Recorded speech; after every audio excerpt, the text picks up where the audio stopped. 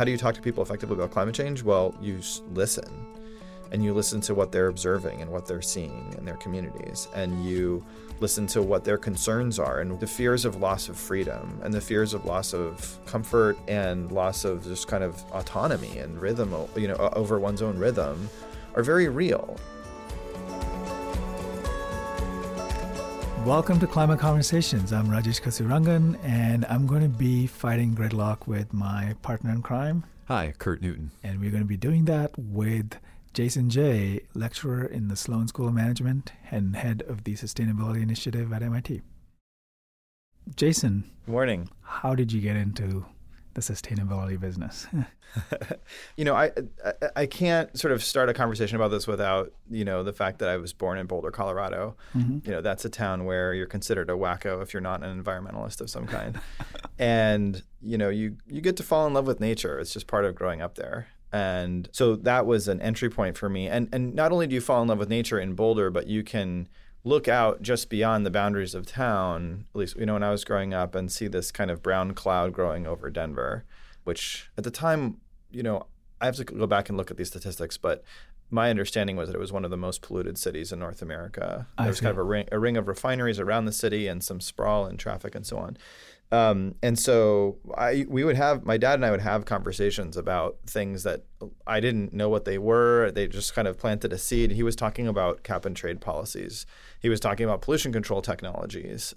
And I didn't really know what he was talking about, but, it sort of planted a seed for a lot of the things that we're talking about now. That's the sense I've got when I talk to my kids about cap and trade policies. Yeah, right. It's like, what are you talking about? Yeah. So, and my mom, she also was very passionate about these issues.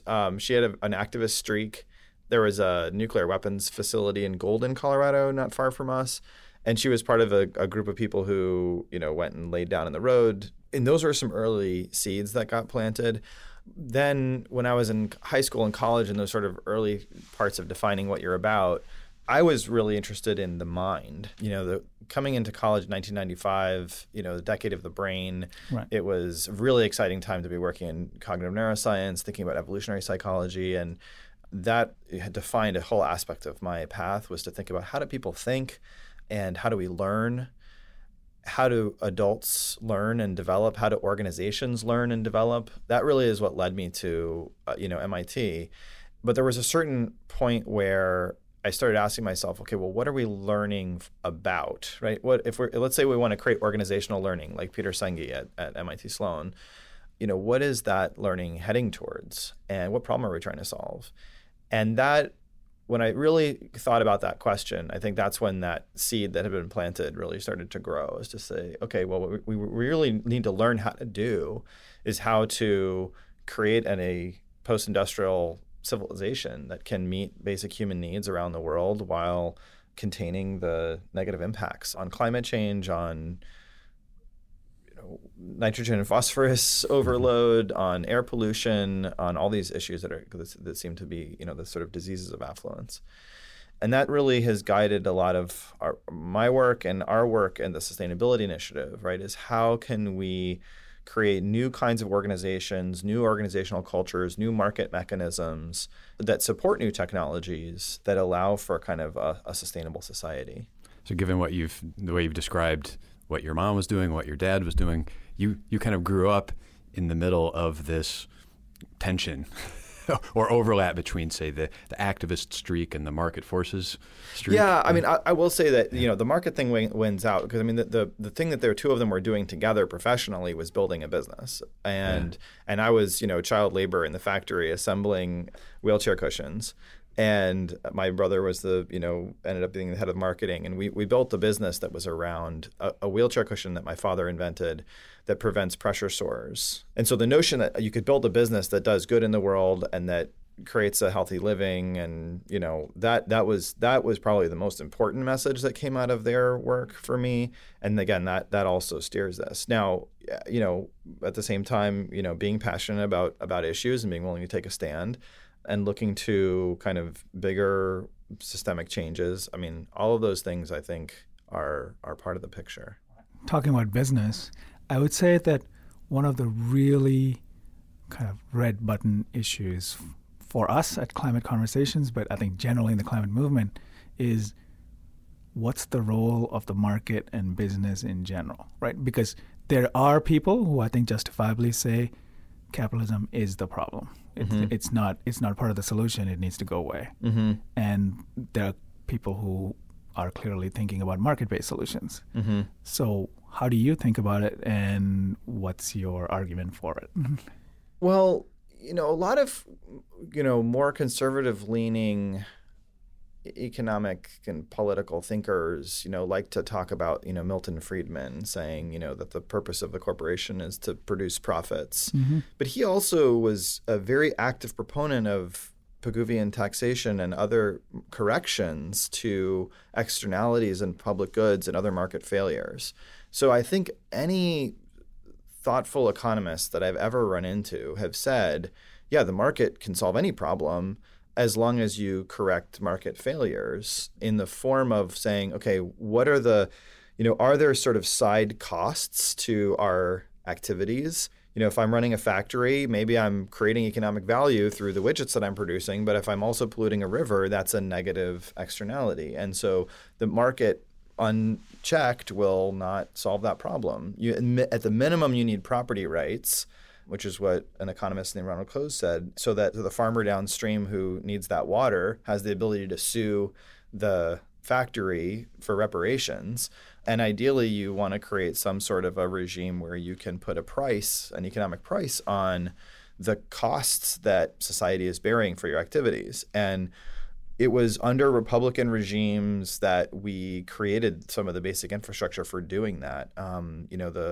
The cap and trade regimes for sulfur oxides and nitrogen oxides both happened under the Reagan and Bush administration. And they were successful. And they've been very successful. My kids don't learn about acid rain, right? That's a problem that we don't talk a whole lot about. It's a real problem in emerging markets that haven't put those sorts of mechanisms in place. But here in the U.S., that we were able to counter that reasonably well with these sorts of approaches. So I think I am a proponent of capitalism. There's a book called Conscious Capitalism that was co-written by a guy named Raj Sisodia and a guy named John Mackey. And Mackey was the CEO of Whole Foods for a long time. And Mackey's a libertarian. So he has a bit of an agenda to say, well, if companies can be really great and responsible, then maybe we don't need that government stuff. His co-CEO of Whole Foods for many years was more of what we think of as a liberal, and the two of them would sort of hash that out. But one of the things that they do in that book is they talk about kind of the heroic value of capitalism, right? Which is this is about a relationship with a customer that's really trying to understand their needs, really trying to understand what's going to make their life better, and trying to provide a product or service that does that. And I think there's something very noble in that. You just have to be conscious of, in that transaction, is there something happening out the back door or out my smokestack that I'm not managing well? And can we create some market-based policies that allow us to handle that? I don't think that's too big of a stretch, and it's part of what can allow a sustainable capitalism to happen.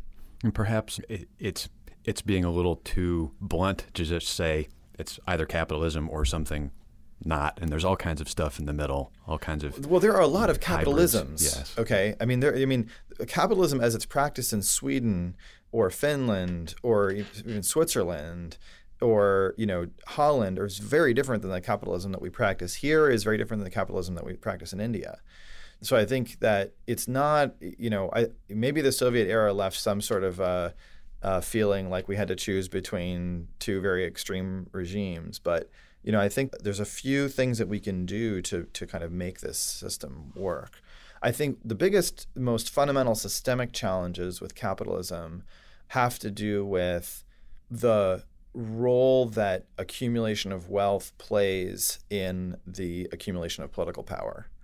So when incumbent companies with incumbent technologies create an incumbent sort of wealthy class of people who are then able to influence the political process through campaign donations and so on, and therefore create policy regimes that protect those incumbent companies and those incumbent technologies, or ward off policies that might threaten them, that's where we run into a challenge. That's where capitalism in that form of sort of crony capitalism becomes a real issue. And what I think is really interesting right now in our political moment is that this notion of crony capitalism is equally hated on multiple sides of the political spectrums. But coming to the fossil fuel industry in particular, where you could argue that some of its power is tied to its proximity to the political class, right? And its capacity to buy influence. But I would think that it actually goes deeper, right? Because you could say that the foundations of American power in particular are tied to the fossil fuel industry. I mean, there's a reason why the Gulf is of such enormous geopolitical interest to this country. So how do you disentangle that mess? Okay, these are big questions, and questions which I'm really not that sort of well equipped to deal with. Okay, so I don't want to overstep my bounds in terms of the things that I know about. I would say that this notion of incumbent technologies having incumbent political interests, which escalates to sort of incumbent, sort of geopolitical interests, right, and military interests, is very real. And so it's not trivial for us to shift from a fossil regime to whatever a sustainable regime is going to look like. Right. I will say that, there's a few different directions that we could go with this. One is that MIT has a very robust relationship with the military and with the military-industrial complex. It was one of the things that was a big surprise to me when I started teaching here, how many veterans come to Sloan for their MBAs post-service. And it was an even bigger surprise how those became my favorite students. Because the people coming from the military are deeply service-oriented, they're very disciplined, they're interested in managing people, and they've had exposure to some big geopolitical challenges and been on literally the front lines of that. And they've seen their friends be killed in fuel convoys, right? And so they are very acutely aware of the need to transition our energy system and to transition our geopolitical interests as a result.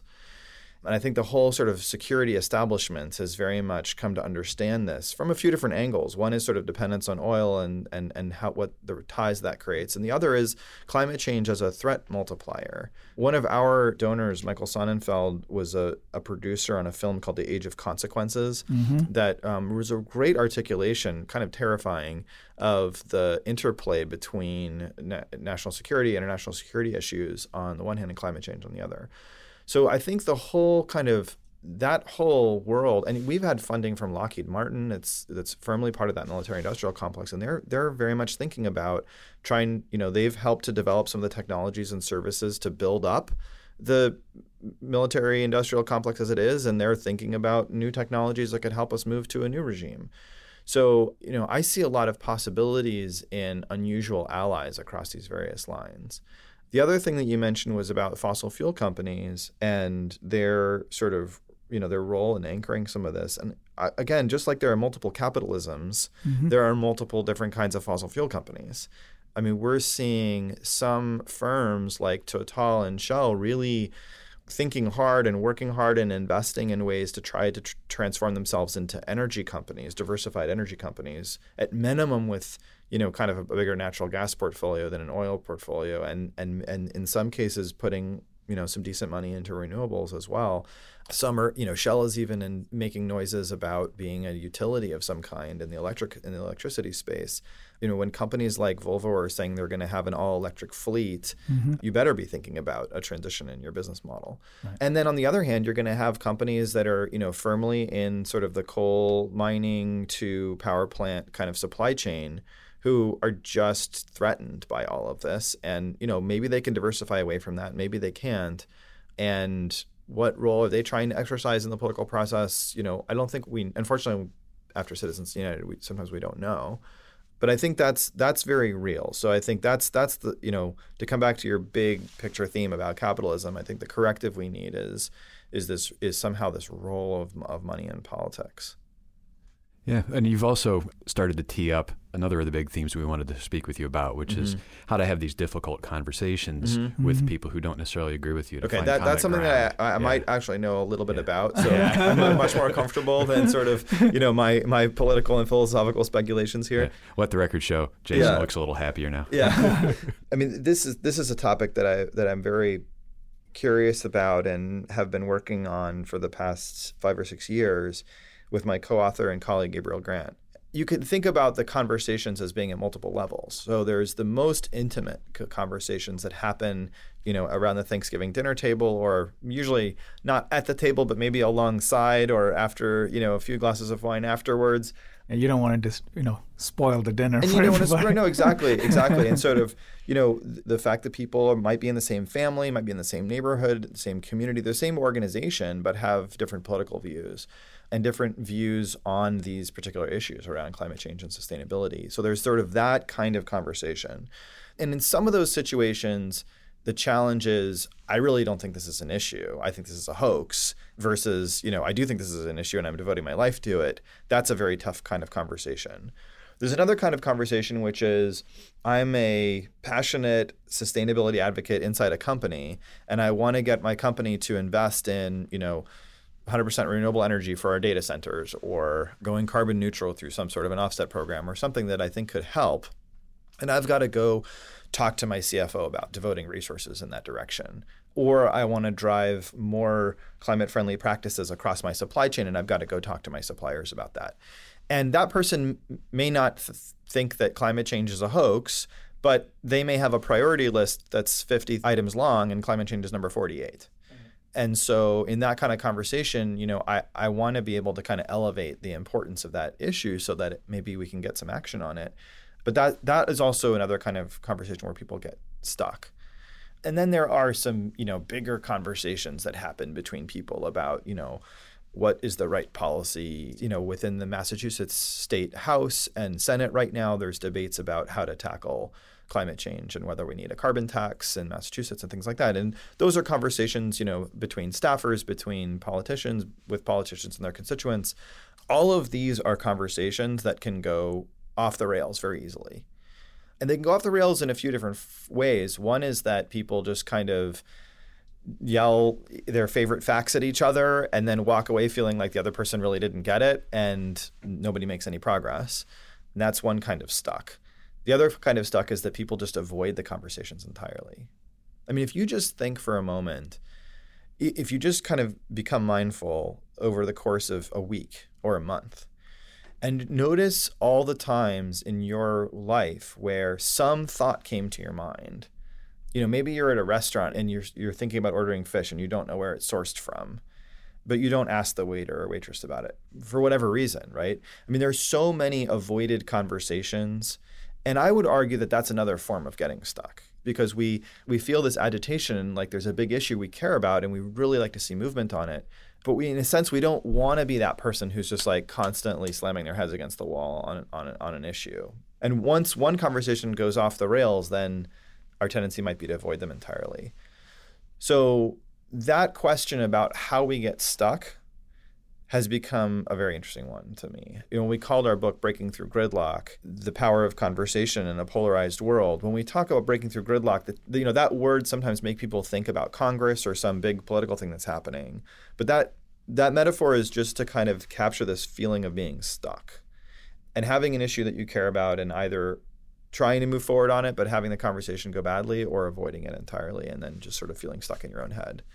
And this notion of the power of conversation in a polarized world is that, if you engage in conversation and if you can figure out a way to do that authentically, meaning as a connection between two people, and effectively where you're engaging in a dialogue that can generate new ideas instead of just generating conflict, that it is actually possible to transform these things and move forward. Yeah, I've read through the book. I've heard you speak on it a couple times. It's a really interesting work. And my big takeaway for me personally is to watch out for how good it feels to be right. Mm-hmm. Yeah. And how good it is to feel safe. And between those two things, yes, it becomes really hard to have the kind of authentic connection as you're speaking of, so that people who are coming from a different place can engage in it. Yep. I think it's a really clear framing. I appreciate what you've done with it. Oh, thank you. I think if you think about this notion of getting stuck, one way that we can think about that is that there's a barrier in front of us. This person is my barrier, and I just have to get through them or get around them, or they're sort of putting something in my way. And what we invite people to do is to think of this as in a slightly different way, to think about the getting stuck as being you have fallen into a trap. And you've fallen into that trap, or you've been caught in that trap because you're attached to some bait in that trap, something that you want that is keeping you stuck. And that's this feeling of getting to be right, getting to feel righteous, getting to feel certain, and getting to stay safe in your own views and with, sort of preaching to the choir of people who are connected to you. And that's in a way the hardest part about this, is that the power of conversation is first the conversation with yourself, where you are reflecting on, what am I really trying to accomplish here? Am I trying to score points? Am I trying to look good in front of my fellow activists who are sort of in the background watching me, fight the power? Am I, trying to just justify my own views and the views of my tribe, right? Kind of the people that agree with me. Am I trying to just kind of stay safe and avoid conflict, avoid that discomfort of confronting somebody or being confronted with a different set of views? And if you want right, righteous, certain, and safe more than you want to be effective, then you're going to stay stuck. And that's a tricky reflection process to do. It's we've tried to provide some tools for doing that. Yeah. Do you have perhaps a favorite example of somebody who's doing climate-related work who's created an unstuckness? That's a great question. I'm a big fan of Katharine Hayhoe. She's a evangelical Christian who's also a climate scientist. And so in a way, what matters there is who the messenger is, right? It's not a secular atheist liberal from the Northeast who's sort of going and preaching on climate change. It's somebody who shares a belief system that's deeply loved and held by people in our country who have been conscripted by a sort of cluster of conservative political views. And she's sort of saying, yeah, there are some of those things that we're going to agree on, but climate change shouldn't be one of them, because God created this kind of commandment to be stewards of the earth and to stewards of creation, and that our responsibilities around climate change are part of that. And so I think she's an important sort of bridge builder between these different communities. But it's not just that. Yeah, because she's a trusted member of the community that she's trying to reach, right? Yeah, she's a trusted member of the community, and so that matters, right? So having relatedness matters, right? You can't just sort of go storming in somewhere where you have no shared context with people and expect them to go along with your agenda or to take on your views. And this is one of the insights from our work, is that people break through gridlock when they talk to the people that matter to them about the issues that matter. They talk to people who they have, some shared context with, right? I mean, I have cousins who, grew up in conservative communities, going to evangelical churches twice a week, and who are now in, states that have been consistently red states. And I could choose to just avoid that conversation entirely. But we have a shared context, right? Which is that we're part of the same extended family. When I called my cousin to talk about the election last year, we spent the first good chunk of time just talking about our kids and finding out what's going on in each other's families. We spent the next chunk of time talking about the fact that our grandmother had recently passed away and how could we keep the family connected to each other without that sort of common anchor. And then we talked about how we could keep our country together without a sort of common anchor of shared views or shared reality. And we compared notes about what news sources we were each reading and what we were gleaning from those things. And we debated some of the issues around immigration and climate, but we did it from this place of a shared context. And I think that's what's really important about Katharine Hayhoe's work, is that what she's doing is that she has shared context with her fellow evangelicals, that they share a belief and love for God, and they're coming at this issue from different places, but she seems to be able to get through. But it's not just that. It's not just sort of the structural position or this one shared sort of set of beliefs. It's also that she has a very compassionate way of approaching things. And she's talked about this, how do you do this effectively? How do you talk to people effectively about climate change? Well, you listen. and you listen to what they're observing and what they're seeing in their communities, and you listen to what their concerns are and why the climate solutions that they understand might be scary, right? I mean, one of the things that I think has been really important to understand is that we had a whole conversation here about capitalism and market-friendly policies and so on, but that gets really wonky really fast. At the end of the day, the way that occurs to people is the government is going to come tell me not to drive my car, or the government's going to come take a bunch of money out of my pocketbook for driving my car, and I need my car to get around. And so I think you have to really get present to that with people and understand that, the fears of government overreach and the fears of loss of freedom and the fears of loss of comfort and loss of just kind of autonomy and rhythm, over one's own rhythm are very real. And in fact, I share them, right? So just like, Catherine Hayhoe may share Christian beliefs with other, Christians, I like to live very autonomously and freely and kind of do what I want. I don't want the government telling me what to do. So I can get into that with my, friends who are kind of more libertarian leaning. And at the same time, I also really care deeply about what's happening in southern Bangladesh, which isn't far away from where my wife's family is in Calcutta. I really care deeply about the threats to, our coastlines in Florida. I want to do something that protects them and their children and all the children and my own children. So we have to sort of hold those two things at the same time. How can we have freedom and autonomy and deal with this climate issue? So, I can definitely see the value of that conversation amongst peers. Mm-hmm. But often, negotiations are between people with very different levels of power and wealth. And so, for instance, climate justice communities and, big utilities or big corporations. And there are very objective, you could say, struggles that cannot be erased. Mm-hmm. So how would you approach those kinds of issues, right? So where there is a conversation or a negotiation happening, but it's happening across a different kind of power. Yeah. I think that's very important. I have sort of a couple different responses to that. One is that the Martin Luther King theory of change is that you build a positive collective identity and build a large enough group of people with that positive collective identity that the people power overwhelms the structural power. In a democracy, that's possible to do.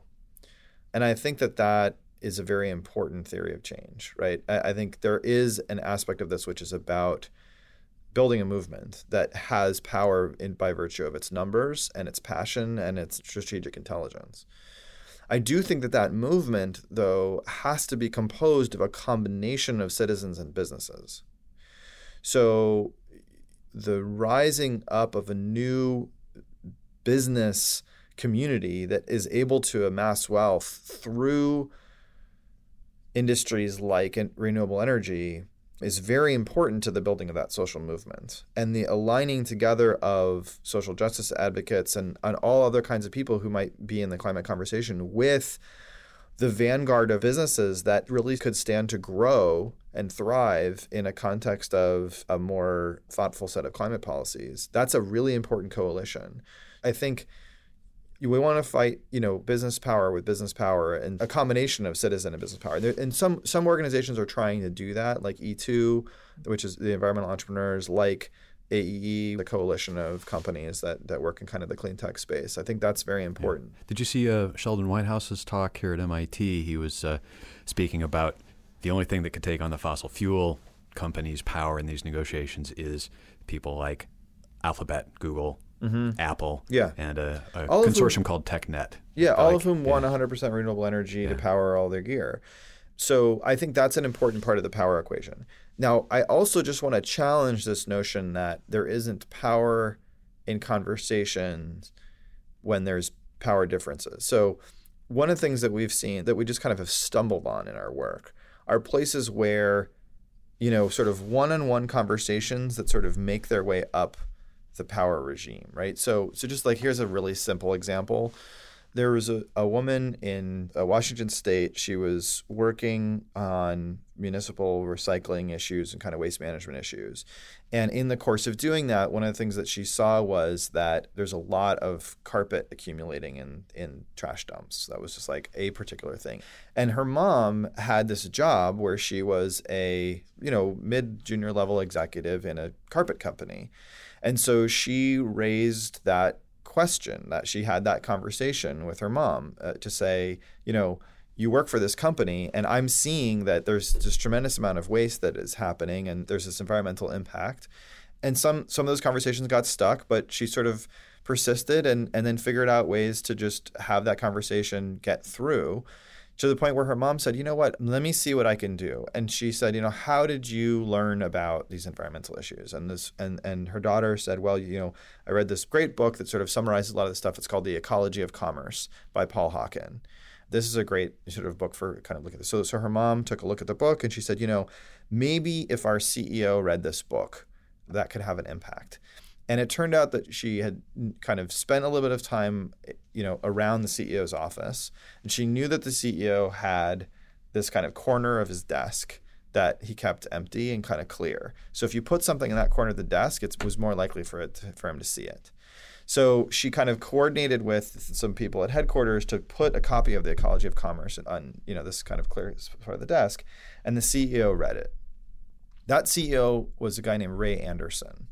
Ray Anderson sort of had an epiphany reading this book and sort of seeing that he was part of a system that was about sort of take, make, waste, a kind of linear production system. And he wanted to move towards what Paul Hawken was describing, which in our language now we'd call circular economy.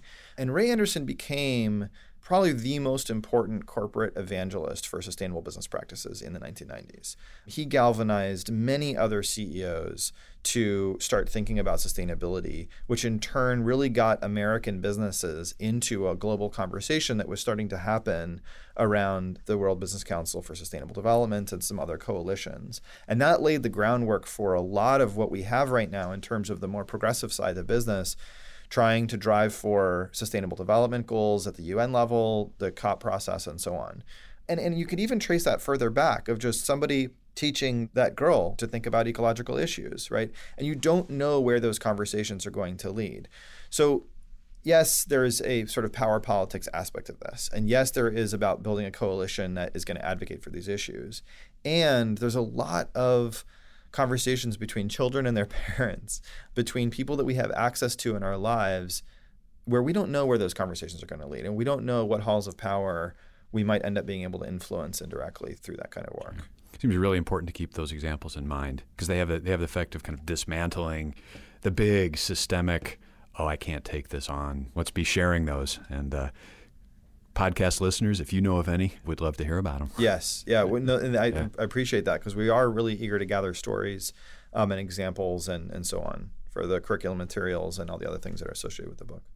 So just to close the conversation, if there was one tool from your book that you would want our listeners to either adopt or at least reflect upon, what would that be?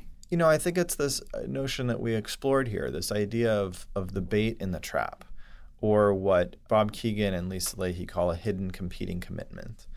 Just notice, understand in a conversation that's getting stuck, notice what you really want to have happen and what you're committed to and what issue you care about. But then notice what else you're quietly committed to. You're sort of, again, the hidden competing commitment, the bait in the trap. Are you looking to be right and make the other person wrong? Are you looking to be righteous in your own goals? Are you looking to be certain and to stay in the certainty of your own perspective? Are you looking to stay safe, keeping your own views from being challenged and avoiding kind of the discomfort that you fear might occur in these conversations? Notice those commitments. And the thing is, you're never going to let those go unless there's something that you want more than being right, righteous, certain, and safe. So that reflection of really, what am I trying to accomplish here? And can I loosen my grip on that bait and walk out of the trap? If we can do that individually and collectively, then I think we can harness the power of conversation. And I think we can really move forward on climate and the other critical issues of our time. Sounds great. Yes. Thank you. Cool. Thank you, Jason. So, Kurt, the power of conversations. What do you think? Well, I've always believed that there's a lot of work that everybody in the climate movement needs to do on this topic, because it brings up some of our toughest sort of personal spots when we get into these hard conversations. Yeah, I think the work that Jason has done with this book and his research overall, I think has a lot to offer. How about for you? I would say that I have an internal conversation in my head. One part of me says, yes, I want to have those tough conversations. Another part of me says, I'm right. Yeah. There's a leap you got to take that the other people that are around that proverbial table have as much right to be there as you do, even if you don't agree with them. And that can be a tough one for people to get over sometimes. So if you have any of those hard conversations that you would like to share with us, reach out on Twitter, on Facebook, email us at climatex@mit.edu, or comment on this podcast. Yeah, and if you are subscribing to the podcast, please don't forget to rate us, as it helps us a lot. Thanks a lot. Thank you for listening. Goodbye.